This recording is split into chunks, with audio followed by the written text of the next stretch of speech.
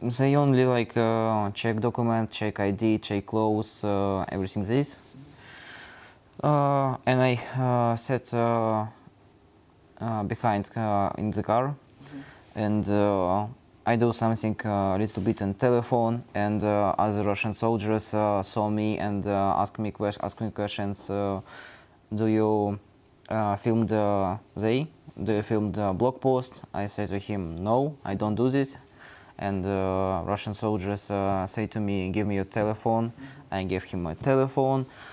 He found some videos about that to some Russian soldiers who arrested gives telephone, and these Russian soldiers say that it's war stupid, we don't want to take part in this war. And after, these Russian soldiers extremely furious about this. Before he saw my documents at M16, but he said me that go back car. I left car, go to him. But then you get taken, they take you to a prison. When I left car, I stay near him. He put to me guns and asked me, maybe kill you right now or smash your telephones. But you were left to clean up the mess, weren't you? Blood, that was your job in the torture room. Yeah, my work in torture room, it's like clean floors from blood. And what do you think about looking back at this? Do you manage to put it out of your mind, or does it stay with you most times? Okay, I say you about my three the most scariest things in this prison. One of the most scariest, it's about how Russian soldiers tortured civilian Ukrainian people, because they use needles under the nails. They use gadgets with this and put two needles, and they put needles under the nails and switch on electricity. And can I ask you, you did what you could to help these people. What happened? What did you do? When I washed the floors near these prison rooms, in these doors, like small windows from food or something like this, I open these windows and I take from one prison room to other prison room. It's like some cigarettes, some little bit paper information. Of course, it's very, very dangerous, because if some Russian soldiers, guardians, see that what I do, I have extremely big problem. But I have only 2-3 minutes to help about 20-30 people who sit in these prison rooms. After maybe 4-5 days, they put in my room some guys. It's very young, it's about 24 years old.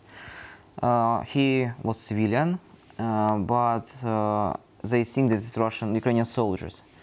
And they tortured him 3 days from 2-3 hours with different types of torture. And after 3 days, this young man had a problem with heads. And when he cut his wrist, I sit near him, take him from hands, and we speaking like nothing happens. But his like eyes, his emotion, it's incredibly difficult to imagine. One day, when I need to clean torture room,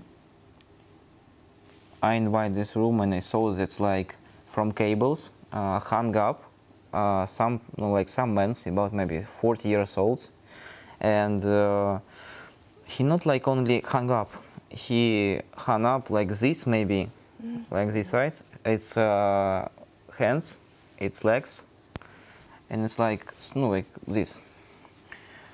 And under this man's 40 years old, like little bit bin, and this small bin is about maybe 500 milliliters, 700, and all blood, and like little bit spot of blood, always time like rain, dripping here.